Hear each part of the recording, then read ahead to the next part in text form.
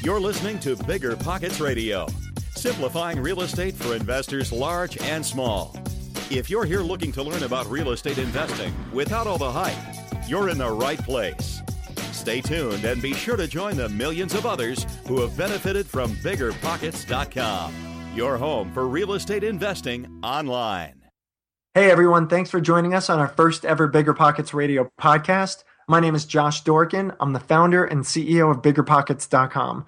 With me today is my co-host Brandon Turner, a real estate investor. He's the head of our community and he is a fantastic co-host. Of course, this being our first show, you're about to find out. So what's up, Brandon? Nice to have you here. Hey, thanks, Josh. I am really excited for this podcast. This is going to be great, man. This is going to be great. Well, listen, before we get started, let's talk a little bit about the podcast itself. I want to share with everybody. For those of you guys who are actually unfamiliar with Bigger Pockets, Bigger Pockets is essentially the premier community for real estate investors online. Essentially, Bigger Pockets is this incredibly amazing social network that's been designed to make you a better real estate investor. We've got over 100,000 members, a vibrant forum community. We've got hundreds of conversations happening every day. There's over 10,000 articles on real estate and investing, and we've got weekly contributions from dozens of leaders in the industry. Because all that is known as the credible destination in the niche of real estate investing. So with that said, let's get to the show itself. On today's show, we're excited to talk with Marty Boardman. Marty's an Arizona real estate agent, a house flipper, and he's doing some pretty incredible stuff in real estate. Marty's also a regular weekly contributor to the Bigger Pockets blog, which is biggerpockets.com/RE news blog. And Marty actually put on a 2.5-hour flipping boot camp for us at the 2012 Bigger Pockets Real Estate Investing Summit, which we put on last March. Marty last week wrote a post, which we'll be linking to in the show notes at biggerpockets.com/show1. This post, he talked about losing $8 million. Let me repeat that. $8 million, millions of dollars during, I mean, there's no other way to say it. That's crazy. He lost $8 million during the real estate crash. And we're going to be talking to him about that, amongst other things on the show. This show is sponsored by Airbnb. Did you know that I turned one of my first homes into an Airbnb? It's true. And it even helped me get the extra income I needed to launch my real estate career. So if you want to try your hand at making even more income with your property, Airbnb is the place to be. Your home might be worth more than you think. Find out how much at airbnb.com/host. You're ready to open a business bank account for your new property. You know what that means? Coordinating a time between you, your co-founders, and your bank consultant. Waiting at the branch or waiting for hours on the support line. Who has time for that? With Relay, you can open a business bank account for your property 100% online from anywhere. Create up to 20 accounts to organize money by property or by categories like expenses, taxes, or investments. Effortlessly collaborate with role-specific access. That means giving your cleaner a debit card for cleaning supplies or your accountant read-only access to your transactions. Own multiple businesses? Relay lets you open unlimited accounts and access them all from one centralized login. Okay, I'm going off script here. That is cool. It's annoying that I have to log into 10 business accounts with my current bank. So go sign up for RelayFi because that's a feature that I like. No monthly fees or minimums, and it takes just 10 minutes to sign up. Head on over to relayfi.com/biggerpockets for stress-free banking. You can join me because I'm heading on over there right now. I'm heading on over to relayfi.com/biggerpockets. Relay is a financial technology company, not a bank. Banking services provided by Thread Bank, member FDIC. The Relay Visa debit card is issued by Thread Bank pursuant to a license from Visa USA Inc. and may be used everywhere Visa debit cards are accepted. As home prices and interest rates continue to rise and inventory levels dip, it's getting harder to find quality flips and wholesale deals. When there's not enough on-market inventory to go around, it's time to start looking off-market. Lucky for you, there are millions of homeowners nationwide who own a property they need to get off their hands. I got 2 words for you, my friend. PropStream it. PropStream is the leading real estate data provider and recognized as a Tech 100 honoree by HousingWire for the fourth consecutive year. With PropStream, you can search over 155 million properties nationwide using 120 plus search filters like pre-foreclosure, bankruptcy, pre-probate, failed listings, and more to help you find motivated sellers in seconds. PropStream offers both public record data and an MLS sales estimate that's over 99% accurate to help you get the most accurate comps, even in non-disclosure states. PropStream also provides lead automation, skip tracing, and a marketing suite with emails, postcards, and custom landing pages to close more deals efficiently. Get started today with their 7-day free trial and get 50 leads for free. Head on over to www.propstream.com/BP. That's www.propstream.com/BP. Without further ado, why don't we get this thing going? Marty, welcome to the show. Thank you, Josh. Thank you, Brandon. Yeah, no problem. It's good to have you, man. We're very excited to kick off the podcast with you, and hopefully we could learn a thing or two about flipping. We can learn how not to lose $8 million. That was legit, wasn't it? Oh yeah, it was. The music stopped, and I didn't have a chair in 2007. I'm sure that we probably have some listeners and some followers of Bigger Pockets who can relate to that. But yeah, I mean, I was sitting on about 65 properties in 2007, and the market here in Phoenix dropped in value by almost 60%. And I was anticipating some correction.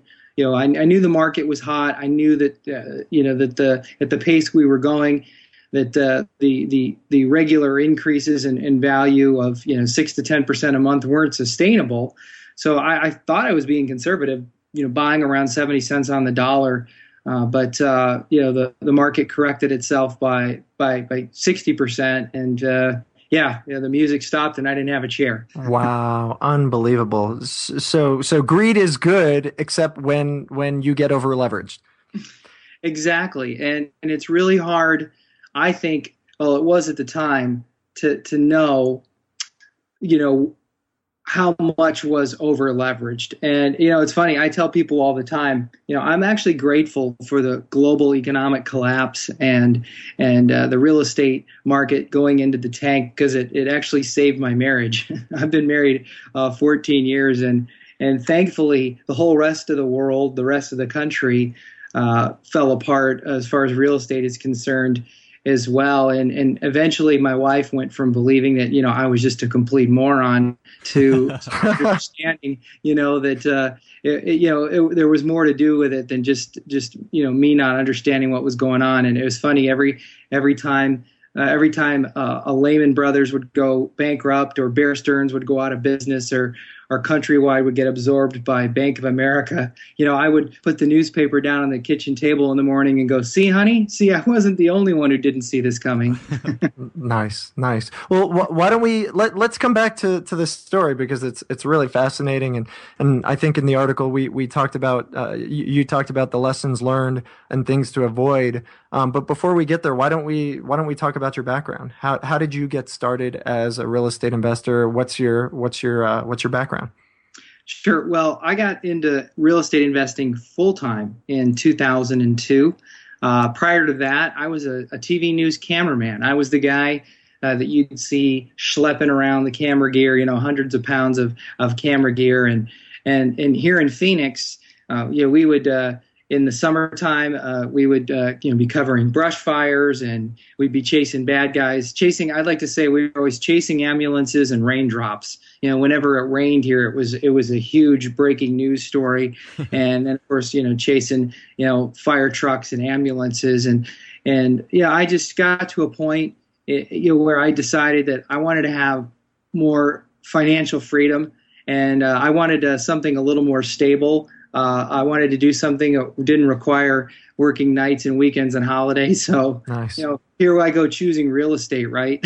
Which is, you have to do that. But you know what? At least I'm doing it. I was doing it on my own terms. And, the problem was, being a cameraman, most corporations, I was trying to find a job, and most corporations, companies look at my experience and they didn't see that I had any marketable skills in other industries. So I really didn't have many options. It was, either real estate or I don't know. There really wasn't much else for me to do. I actually, right around this time, read Robert Kiyosaki's book, and Rich Dad Poor Dad, and I was like, okay, real estate's the way for me to go.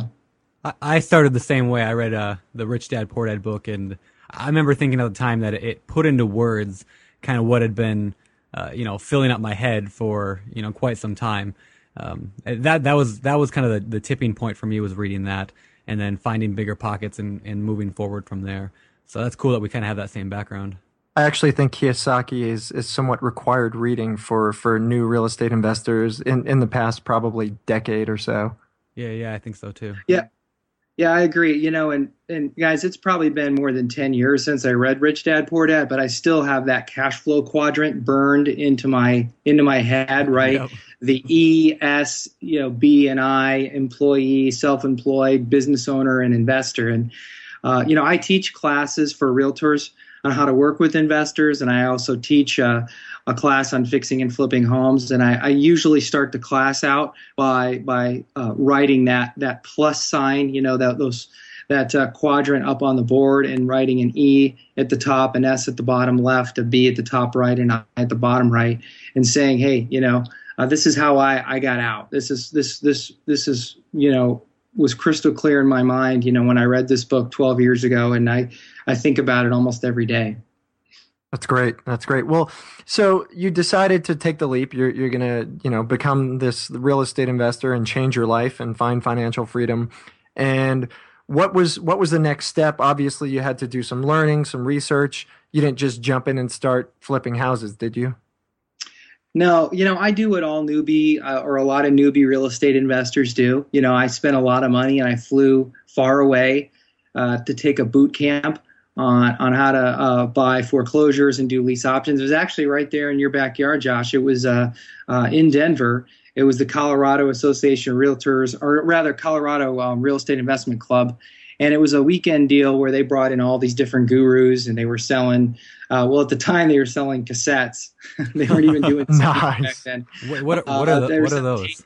Yeah, Brandon's like 12 years old, so we don't really, we'll have to school him a little bit.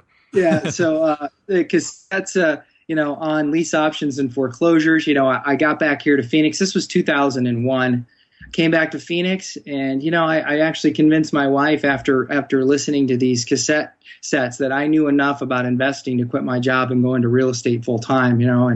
And luckily for me, she had a really good job and was able to support me for a while. And I guess you could say she was my sugar mama.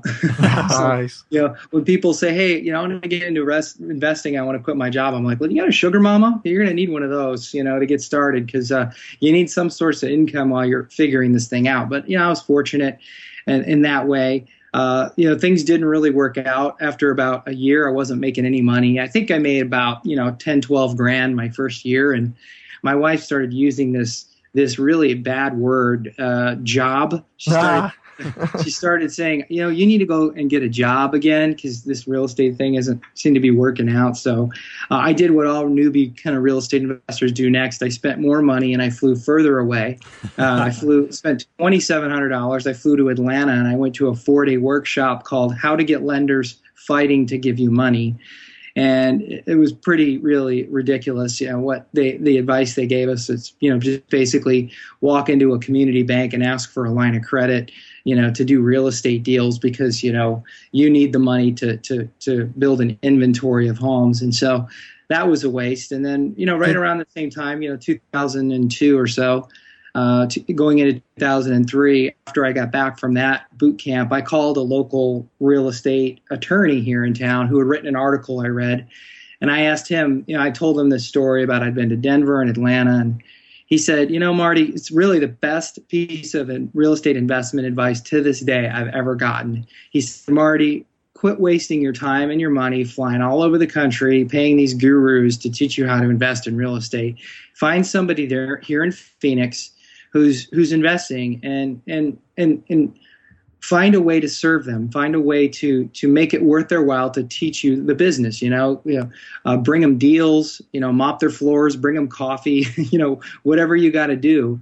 And so that's what I did. I actually ended up going to just a local class on foreclosures. It was actually a class for realtors. I met a guy in the class who was working with the local investor who was buying homes at the courthouse steps, and those guys kind of took me under their wing and showed me the way. And I worked for them for about a year and a half. It was like an apprenticeship. It was a real estate investment apprenticeship, and lasted about a year and a half.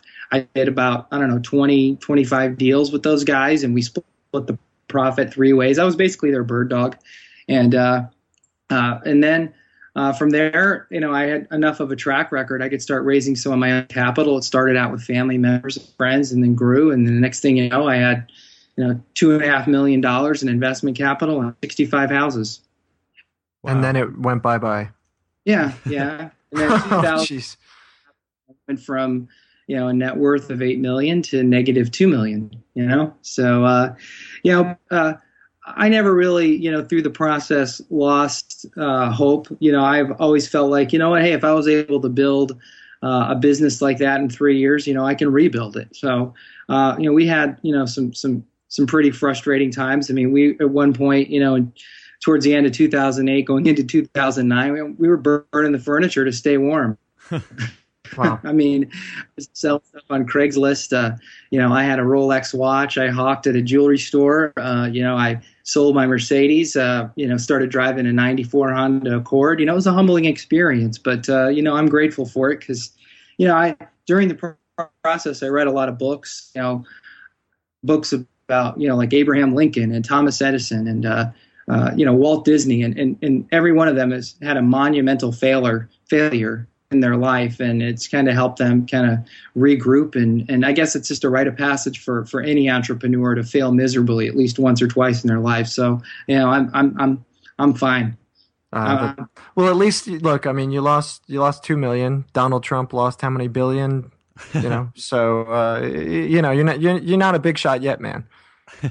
I'd like to go back to something you said earlier, Marty. I think you mentioned when the best piece of advice you ever got from that friend of yours who said, find an investor that you get close with and that will teach you. And what you said was you find a way to add value to them. And I think that's, a lot of people come to the Bigger Pockets, the forum, and they talk about, I need a mentor. I need somebody to, teach me the ropes. And I think that a lot of people miss that as what kind of value can you bring to the mentor? Like what can you do to make it worthwhile? I mean, this isn't a charity case that somebody just wants to pick somebody up. So I think that's huge and something that newbies definitely need to keep in mind. Yeah, you know what I tell people, Brandon, and when I'm teaching classes, I just taught a class today for realtors, and I also, like I said, teach one about fixing and flipping, and I'll work with anyone. But they got to do one of two things for me. They got to bring me money or they got to bring me deals. That's how they add value to my business. And, most people have one of two things. They either have time or they have money. Those who have time, bring me deals. If you've got money, well, then, we'll go find deals and work together. But, I'll sit down. I'm happy to sit down with, anyone here in my market and show them exactly how they can bring me deals. I'll explain it to them. I'll give them, 6 steps, which includes, go get your real estate license, because I believe in this market here in Phoenix, you got to have a real estate license to do deals because you need access to the multiple listing service to find those short sales, to find those REO properties, to comp properties, to get access to properties. So that's part of the process. But I'll tell you, most people are completely unwilling. They're too lazy. They're just not motivated enough to do exactly what I tell them to do. And it just never works out. It rarely ever works out. I think they'd rather pay somebody $5,000, a guru, to tell them, how to do it. So, I decided, and it's just something that kind of came to me here in the last few days. And really it's something I've been doing. I didn't really know I was doing the last 3 years, and writing on my own blog on flippingphoenixhouses.com, writing for Bigger Pockets, And I just wrote a book. I'm sure we can talk about that in a minute, but about flipping houses. I'm really on a mission. I've decided to show people and to tell people as loudly as I possibly can how hard it is to do this business, how hard it is to fix and flip real estate, how hard it is to buy and hold real estate, how hard it is to invest in real estate. It is hard work. It's rewarding. I'd much rather do this than dig ditches or schlep camera gear, but it's not easy, and I just get so frustrated. Just here in the last week, I've attended a real estate investment club in Milwaukee because a partner and I, Jay Scott, who's a member of Bigger Pockets, him and I have joint ventured on some flip deals in the Milwaukee area. I went to a workshop, or rather a local real estate investment meeting there last week, and they brought in a guru who talked about how easy it is to raise private money.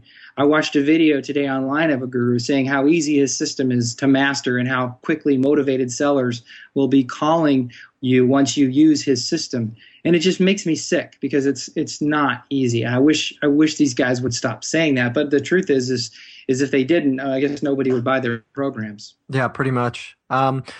So first of all, good plug. Flipping Phoenix Houses, that would be your website, and we would love to talk about the book Fixing and Flipping Real Estate that came out this year. I really quick want to touch upon what you had talked about, the difficulty in becoming a successful real estate investor. As you said, the gurus do make it sound really easy. And I think frankly, people want things handed to them. And I think that's why you have found that so many people have just not come through for you because they think it's going to be easy. They think, whether they're hoping to believe what these guys are saying, or they're just not realistic about the approach to getting started as a real estate business person, because I really do truly believe, and I think we all do, the three of us, that you need to run your real estate life as a business. But these guys have these false hopes, and I'm glad to hear that you're taking this mission to make it make people understand how tough it is. With Bigger Pockets, we really try hard to make sure people are realistic about getting started and being successful. It's just, for everybody listening, I just want to really emphasize how important it is to understand that real estate is not a joke. You don't just go and say, hey, I'm going to go buy a couple houses. You need to plan. You need to map out your path, and you need to be detail oriented in your approach to moving forward. And I'm assuming, I'd like to actually talk about that a little bit and with you a little more. And then, I actually also want to get into for flipping boxes, which is something that you taught over at the Bigger Pocket Summit. So why don't we talk a little bit about, the business approach to real estate planning, plotting. You have any insight in that? Yeah. I think what I advise anyone who approaches me and says, hey, I want to get into real estate investing, what I do is I instruct them or advise them to think about what their financial goals are, 3 years, 5 years, 5 years, 1, 3, and 5 years down the road. So, I always say, you want to work backwards and to figure out what it is you're going to do. Like, I consider fixing and flipping, this is my day job, right? This is my business. I fix and flip homes to generate enough revenue to buy income, cash flow producing real estate. That's why I fix and flip. So, how much money do I need to generate from my fix and flip business to just cover my nut, right? Just to pay the bills, to, pay my house payment and put groceries on the table and keep the lights turned on. And then how much above and beyond that do I need to earn to put towards my investment properties? So, what I encourage people to do when they're starting out is just say, okay, how much money do I need to make? And if it's, let's just say it's $10,000 a month, that's your goal. Well, that means, if you can you can net $10,000 on one flip property. It sounds like to me you need to flip 12 houses, in the next 12 months, right? And how much money is that? How much money do you need to buy and sell and rehab 12 homes? Well, I don't know. I don't know what your market's like. I don't know what your niche is going to be, what type of home you want to buy, what price point, how much it's going to cost you to rehab it. But you need to sit down and figure that out. Figure out, how much is going to take to buy these and to rehab them, and how much is it going to take to hold on to them, and how long is it going to take them to sell. And so you just work backwards from there. So then you really your goal kind of shifts from flipping enough homes to earn 10 grand a month to how do I raise the money that I need, if you don't already have the money, to flip 12 homes a year, one a month. So you really kind of have a couple of different goals kind of working together there. So that's what my business partner Manny and I did when we first started. We sat down and we decided how much money we wanted to earn, how much we wanted to use and put towards our revenue generating properties, and then we just said, okay, here's our goal. So our goal became to raise $2 million. If we had $2 million in investment capital, then we can fix and flip 5 to 8 homes a month. And at the end of 5 years, that would allow us to not only pay our bills, but buy between 18 and 20 rental properties that would cash flow between $17,000 and $22,000 a month. So I just tell people, sit down, figure out how much you need, and then work backwards from there. That's great. I think, Brandon, you and I have talked a bit about that, and I believe that's the approach you tend to take as well, the work backwards approach. Yeah, it is definitely.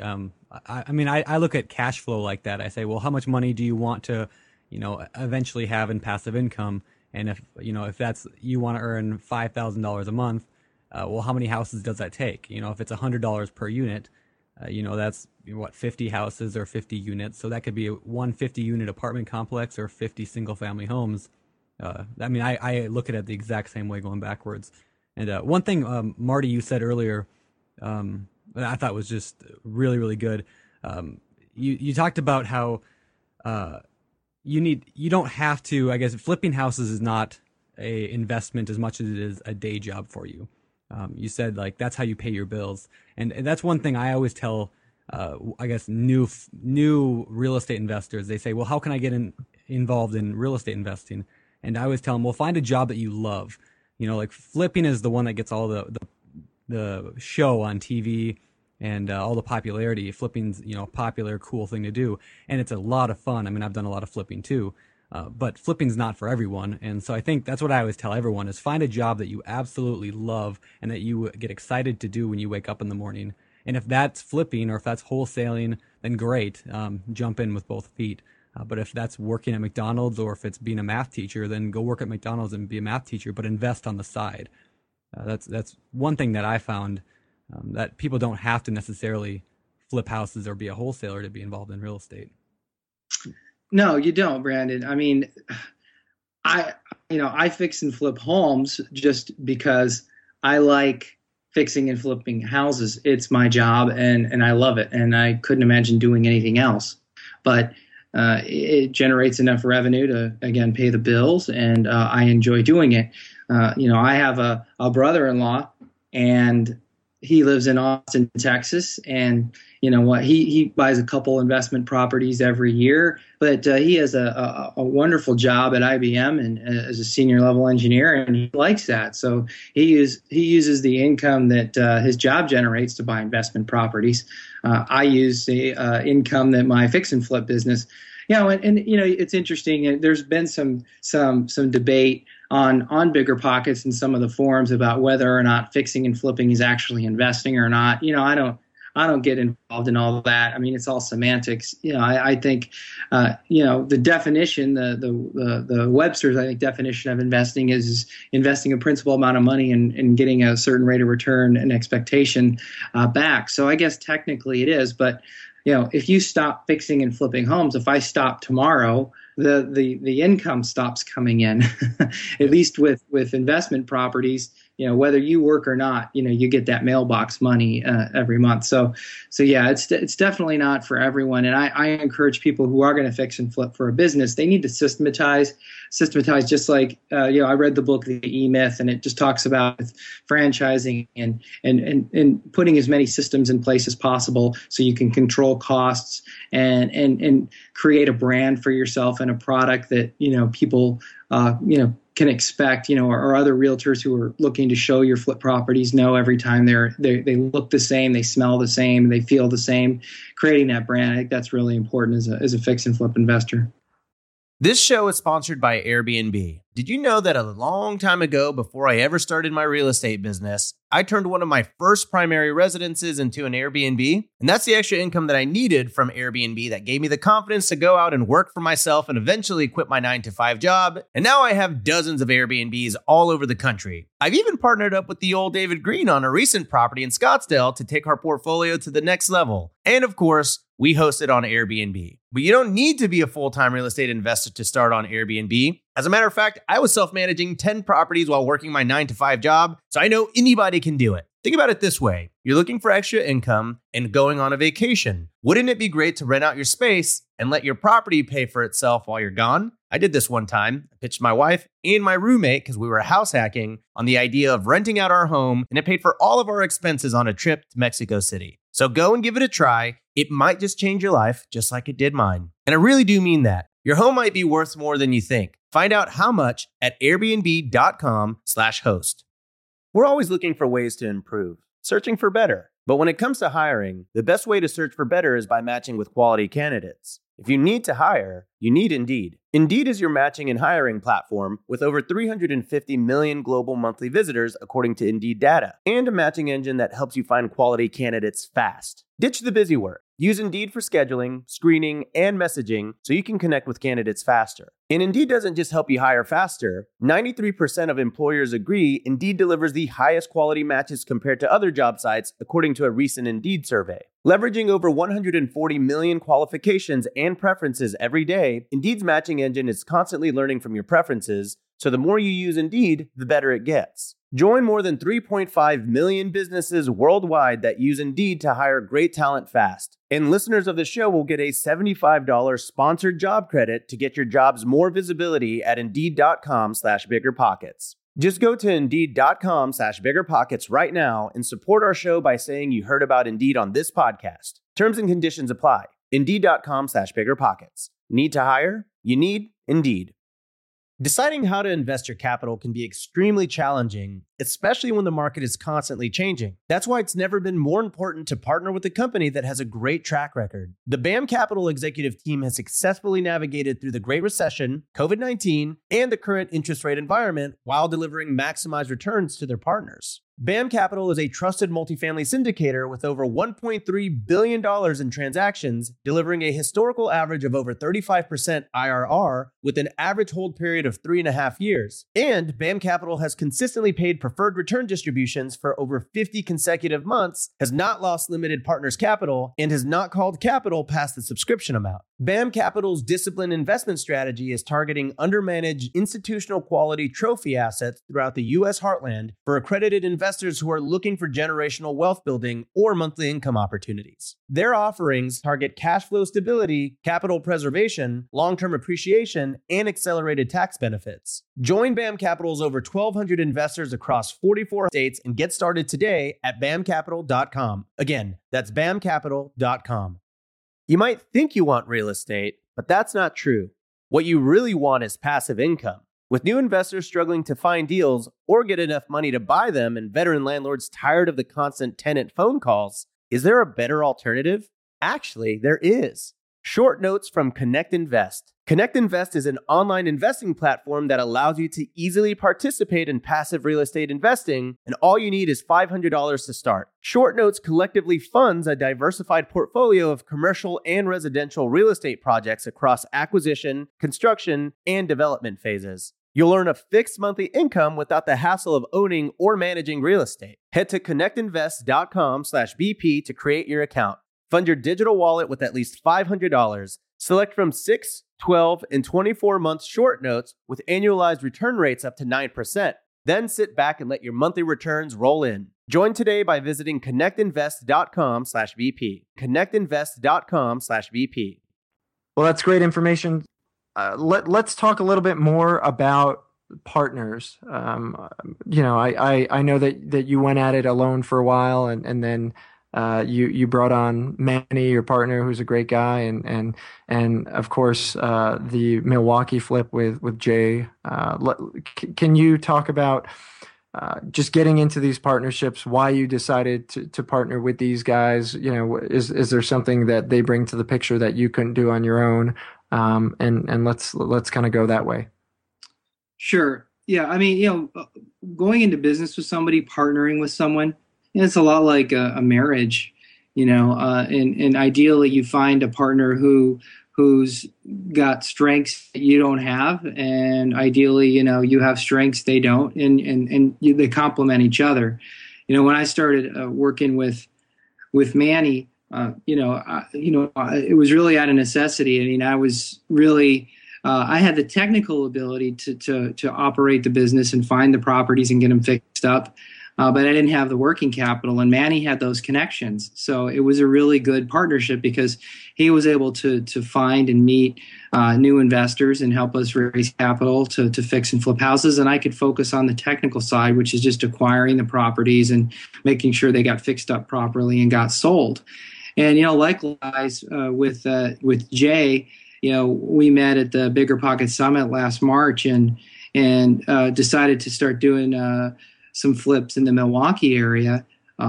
Big reason why we did that, there's just a nice discrepancy or difference between what retail homes are selling for and what distressed properties are selling for. We actually had Steve Cook, who's a contributor to Bigger Pockets, look that up for us, and he found there was about a 51% difference between distressed properties in the Milwaukee area and regular sales, homes that aren't in foreclosure. And it was a really good fit with Jay because he's very detail oriented. He really gets into the technical side of flipping homes. He really understands the mechanics of it. And frankly, I'm not really into that. I'm more into the art of the deal and putting the deal together. And I'm more into analyzing, the numbers in the market. So again, it's a really good fit. And so, we work really well together. It's interesting, Manny and I and Jay were all the same age. We're all 40 years old. We all have young kids, so we're all in similar stages in life. And so it makes a lot of sense. But I think, for people who are out there thinking about bringing on partners or partnering up, you really have to think it through and make sure that, you have the same temperament, that the expectations are laid out, before you get started on your first project. And I would say take it slow, just like when you're dating, right? I mean, you don't meet somebody new and then move in with them, a week later. You take it slow. And I think that's what you need to do with partners, just do one deal, then do another, and just get to know each other, and you don't have to do a formal LLC and operating agreement. Maybe just do a joint venture, just see how it goes. Well, good advice. Let's talk about this 4 flipping boxes. I mentioned it to Brandon. He was unfamiliar with it, and I think it's going to be somewhat difficult to translate over the airwaves without pictures. But hopefully you can do a little bit of justice and maybe fill us in on what is 4 flipping boxes and. Just to everybody listening, 4 flipping boxes is a class that Marty taught over at the summit, and he also, I believe, teaches it locally. So fill us in a little bit. Sure.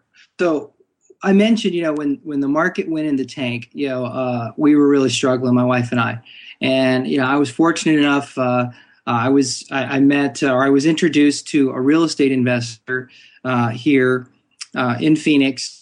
Actually, he was introduced to me by my church pastor. And, this guy is a very successful real estate investor here in Phoenix, flips a lot of homes. And he introduced me to him. This is when I was really struggling, trying to get, trying to stay afloat back in the spring of 2009. And I actually went to work for this guy is kind of like a project manager overseeing some of his flip deals.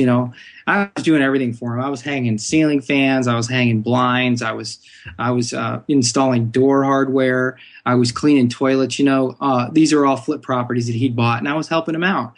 And when I first met him, he sat down with me and he said, "This is how our business works." And he got out a piece of note paper. If you can just visualize, a page of lined note paper, and he drew 4 boxes on the piece of paper, and he wrote in each box. In the first box, he wrote acquisition.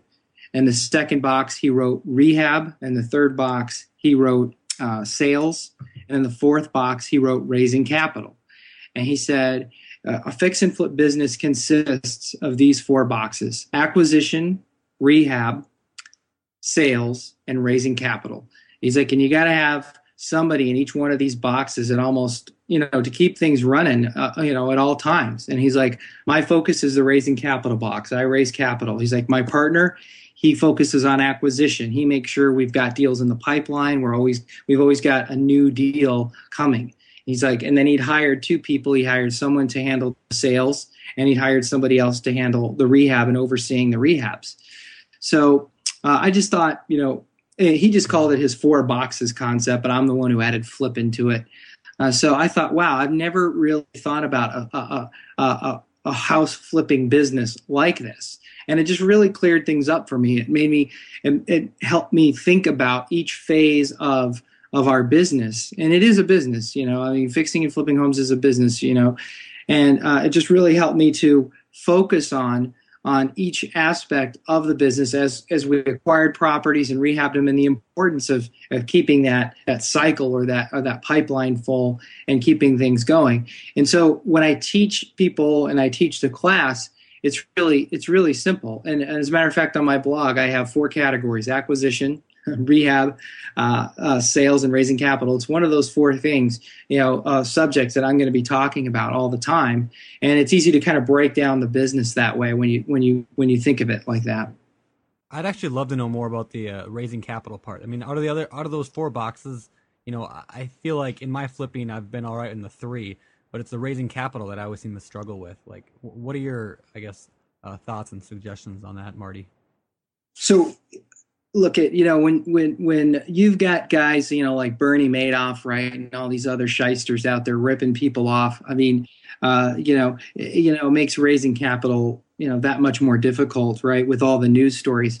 And I tell people all the time, you have to have a track record to raise capital. You can't just, wake up one day and decide you're going to start fixing and flipping homes or buying a bunch of rentals, or, it doesn't matter what type of business it is. I've got a buddy of mine I just talked to today. He's got a landscaping business he owns back in the Midwest, and things are starting to go pretty well, but they haven't been in business very long, and he's trying to raise money. And I told him, I go, look, without a track record, it's going to be tough. I mean, I look at Brandon, I look at 2 experiences I had. When I first got started in real estate investing, I was working for a guy and his partner who were buying homes down at the courthouse steps, and I worked for those guys, and I was basically a bird dog for a year and a half. This is what happened, Brandon.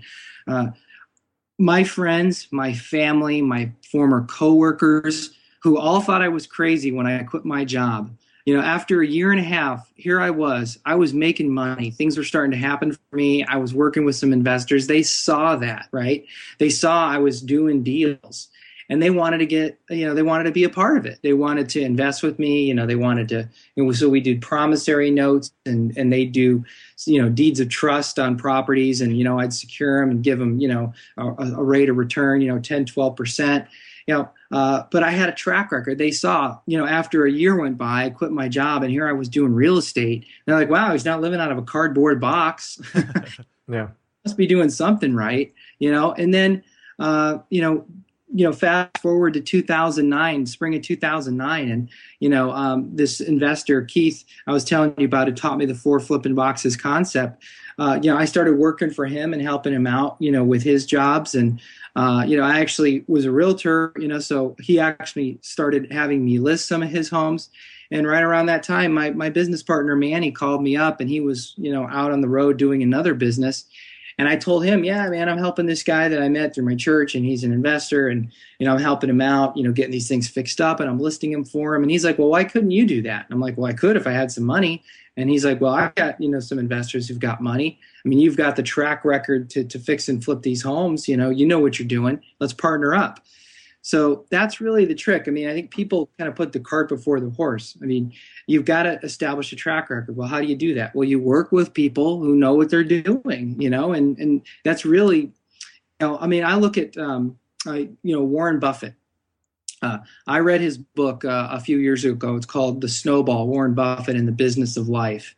And his story is fascinating. I mean, a lot of people think Warren Buffett was just, had this wisdom, and this knowledge to invest in the stock market, the day he was born. He actually had a mentor. It was a guy by the name of Benjamin Graham.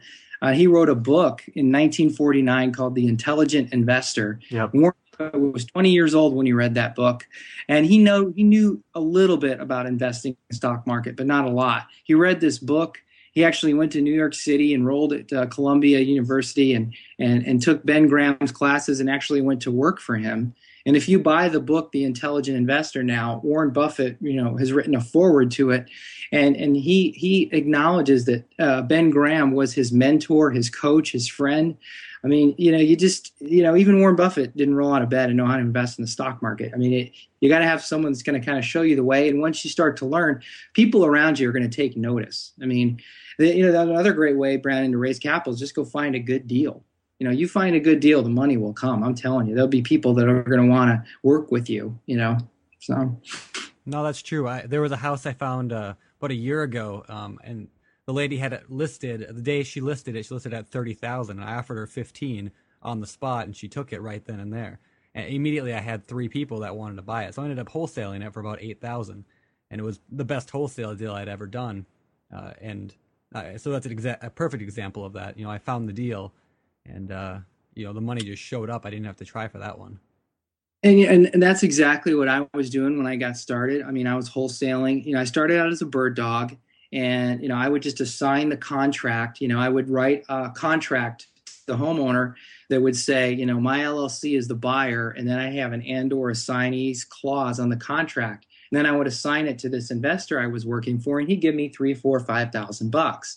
Well, eventually, when I'd done enough of these, and I had family members and friends see that I had the success I was having, they started investing the money with me, and so I was able to do that start taking these deals down on my own. And I remember, it's funny, I read stuff all the time, on BiggerPockets and elsewhere about wholesaling. Everybody wants to wholesale and trying to figure out the secrets and the key to it. There's really no secret to it. And there's no, you don't really have to work very hard to get a buyer's list together. All you need to do is find a good deal. I remember I had just kind of gone out on my own. I finally got some of my own capital together, and I found a deal. It was in Mesa, about 20 minutes from where I live here in Gilbert. And I got the homeowner to agree to sell it to me for $85,000, and I knew it was worth between $140,000 and $150,000 all day, and needed about $20,000 in rehab. So I bought it for $85,000, and I listed it. I actually put an ad in the newspaper, the Arizona Republic. This is going back to 2003. Newspaper, what's that? I put an ad, and I put the cross streets of the house and the details, and I must have gotten a dozen phone calls on that house. And I think the first 3 or 4 guys who called me said, "Hey, this is a great deal." And I sold it to the first guy who called me, and I wholesaled it for about $10,000.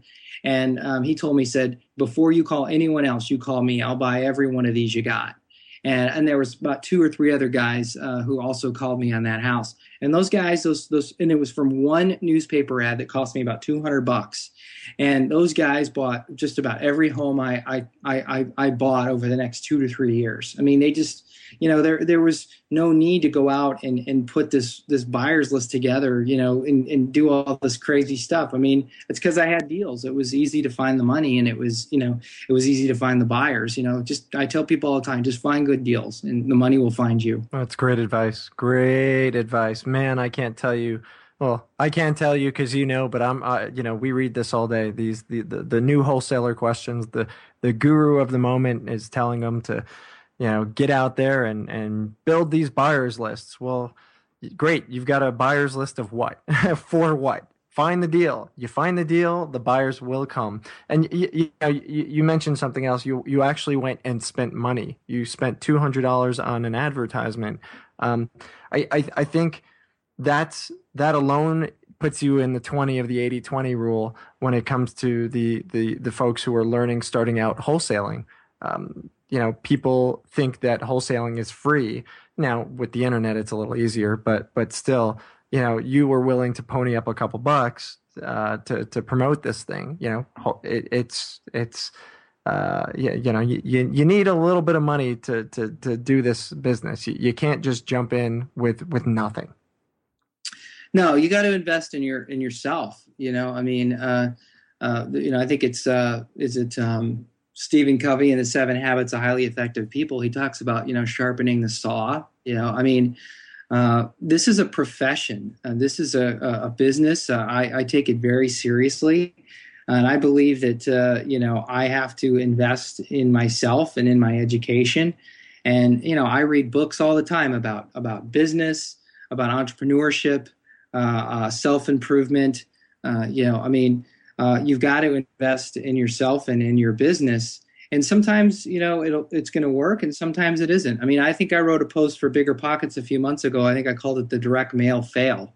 And, I did a bunch of direct mail, spent a bunch of money, and I didn't get a single lead out of it. I got a lot of calls, but none of them really turned out, to be anything. And, I got some great feedback and advice from some Bigger Pockets readers who have had a lot of success with direct mail. But, I came to the, conclusion that it's just not for me. Frankly, I don't like being on the phone for hours and hours talking to people who really aren't motivated to sell me their home, and I just, to me, it's like finding a needle in a haystack. It's just not my thing. I'd rather scour the MLS. I'd rather, buy at the courthouse. So this business is about finding a niche. There's a lot of different ways to make money investing in real estate. There's a lot of different ways to acquire real estate, but you got to be willing to spend some time and some money kind of figuring out what that is and figuring out what works and what doesn't. And it's funny, Josh, you're talking about buyers lists and, all the education there is out there on how to build a buyers list. They're not really buyers lists. They're suckers lists is what they, because they're not trying to find a legitimate buyer. You're trying to find some sucker who's going to probably, overpay you for a home or overpay for a home that you've acquired that's not really a deal. Yeah. Yeah, for sure. Well, listen, we're kind of running out a little bit. Don't want to cut you off here too much, but we've got a couple of things that we've got to talk about, including your book. Tell me about the book. What got you writing this thing? And give us a synopsis. Again, it's called Fixing and Flipping Real Estate, and we'll have links to that along with pretty much everything else that we've talked about on our show notes at biggerpockets.com/show1.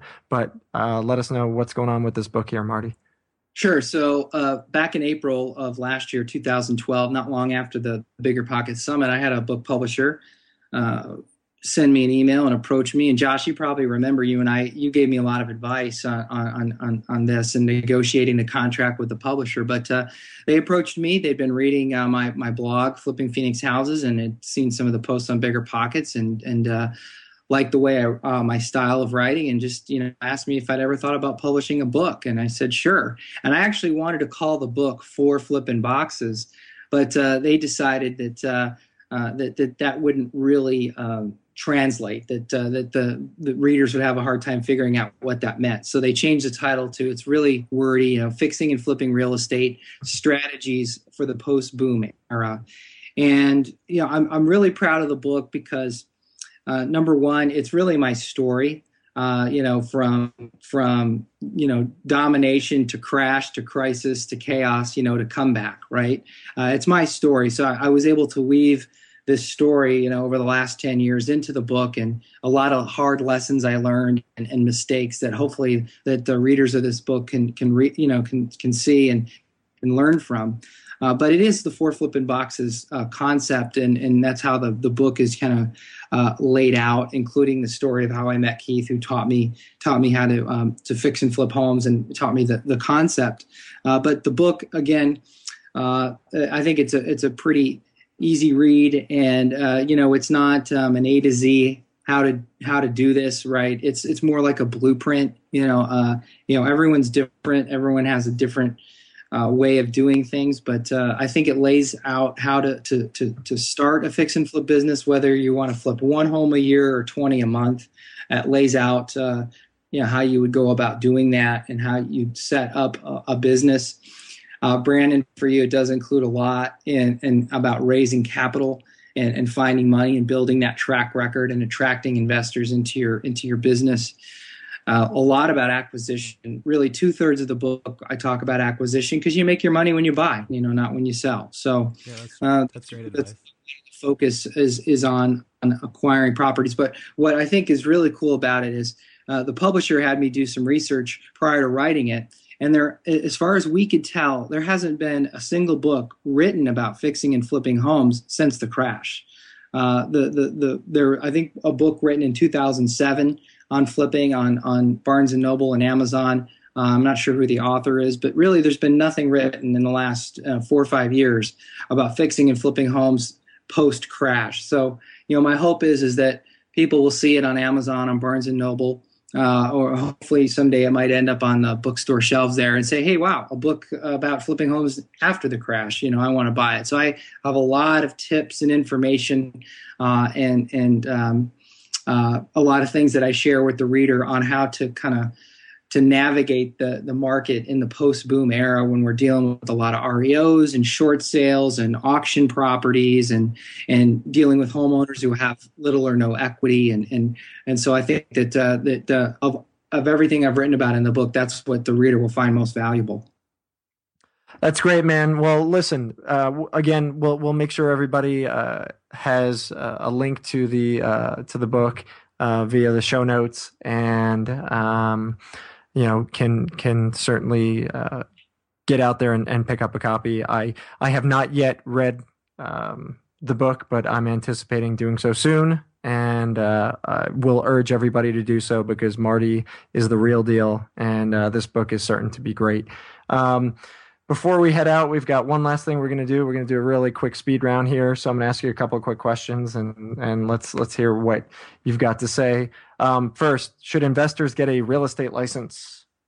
Absolutely. I believe investors should have a real estate license, mostly because you got to have access to the multiple listing service. I mean, how are you going to comp properties? How are you going to look for deals, short sales and REOs, and how are you going to get access to them? I mean, it's unrealistic to ask a real estate agent, especially a good one, to do all that stuff for you. They've got better things to do with their time than show you how to do that and meet with you. So do it, even if you don't plan on listing or writing offers. Do it. It's worth it. And forget about what people tell you about fiduciary responsibility and disclosure. You know what? You run your business the way you're supposed to. You won't have anything to worry about there. There you go. All right. Favorite real estate book other than your own? Favorite real estate book other than my own? Rich Dad, Poor Dad is probably the closest thing to a real estate investment book I've read. I'll be honest with you. I mean, I see these real estate books on the shelves, and I look through them, and they turn me off a little bit. I don't. It's hard for me to believe that the authors some of these books are practicing what they preach or are really at it. So I would say Rich Dad Poor Dad's my favorite, and I also more on the personal development side. I think Think and Grow Rich by Napoleon Hill is a fantastic book. So those are actually just above me here on my bookshelf. I keep those out and I flip through them all the time. Nice. Favorite business book, non-real estate? I would say the E-Myth is my favorite non-real estate related book, because it talks a lot about McDonald's, about franchising, about systematizing your business, and I think any business owner can get something out of that book and find it valuable. Fantastic. Best advice for a new real estate investor? The best real estate investment, I talked about it earlier, that I ever got was, stop wasting your time and money and with these gurus, and find a real estate investor in your own backyard and hook up with them, serve them somehow, create a win-win. Great advice. And lastly, what is your favorite vacation location? There's a spot. It's about 3.5 hours south of here. It's called Rocky Point, Mexico. and I can get, door to door down there in about 3.5 hours. It's right on the Gulf of California, the Sonoran Sea, they call it. And condos are really cheap to rent down there. It's like, to me, it's like being in Hawaii. It's just absolutely beautiful. And I love the Mexican culture. Manny, my partner, and I and our families go down there. We vacation down there quite a bit here the last couple of years. And I just love it. It's like paradise. Fantastic. All right, guys. Well, listen, Marty, thank you so much. You can find Marty at flippingphoenixhomes.com or on the Bigger Pockets Real Estate News blog at biggerpockets.com/RE newsblog. Also, everything, like I said, that we discussed, we'll have links to books and things like that, and Marty's site at our show notes at biggerpockets.com/show1. And, thanks so much for being the first guest on this inaugural podcast from Bigger Pockets. Well, thank you. I'm honored. Thanks, Brandon, for being a great co-host. I think this is going to be a great success, and we're looking forward to the next couple episodes. So join us for show number 2. The next episode sounds like a Star Wars thing or something, but we'll see you then. Hey guys, that was our interview with fix and flipper Marty Boardman. Before we sign off, I'd love to get your help. Please head over to iTunes and leave us an honest review of this podcast. Remember, the more 5-star ratings we receive, the better the chances others are going to find this podcast and learn how to become better real estate investors. So please help us out and leave a rating. Also, be sure to check out our show notes at www.biggerpockets.com/show1. This is Josh Dorkin signing off. Thanks again, and we'll talk to you next time. You're listening to Bigger Pockets Radio, simplifying real estate for investors large and small. If you're here looking to learn about real estate investing without all the hype, you're in the right place. Be sure to join the millions of others who have benefited from BiggerPockets.com, your home for real estate investing online. The market is changing, and finding your way can be tricky. Rates shift, headlines whirl, but your goal hasn't changed. You want financial freedom, and the best investors know it's not about timing the market, it's about time in the market. If you're ready to get into the real estate investing game or take your game to the next level, finding an investor-friendly agent is your next step. With BiggerPockets Agent Finder, you can find the right agent in minutes. Just head to biggerpockets.com/deals and enter a few details about what and where you want to buy, and bam! Instantly match with an investor-friendly agent who fits the bill. These local market experts can help you navigate the neighborhoods, analyze the numbers, and take action with confidence once and for all. This free resource is only available at biggerpockets.com/deals. Get an agent, get the deal, and get closer to financial freedom at biggerpockets.com/deals. That's biggerpockets.com/deals to find your investor-friendly agent today. The content of this podcast is for informational purposes only. Past performance is not indicative of future results, and all hosts and participant opinions are their own. Investment in any asset, real estate included, involves risk. Use your best judgment and consult with qualified advisors before investing. Only risk capital you can afford to lose. Bigger Pockets LLC disclaims all liability for direct, indirect, consequential, or other damages arising from reliance upon information presented in this podcast.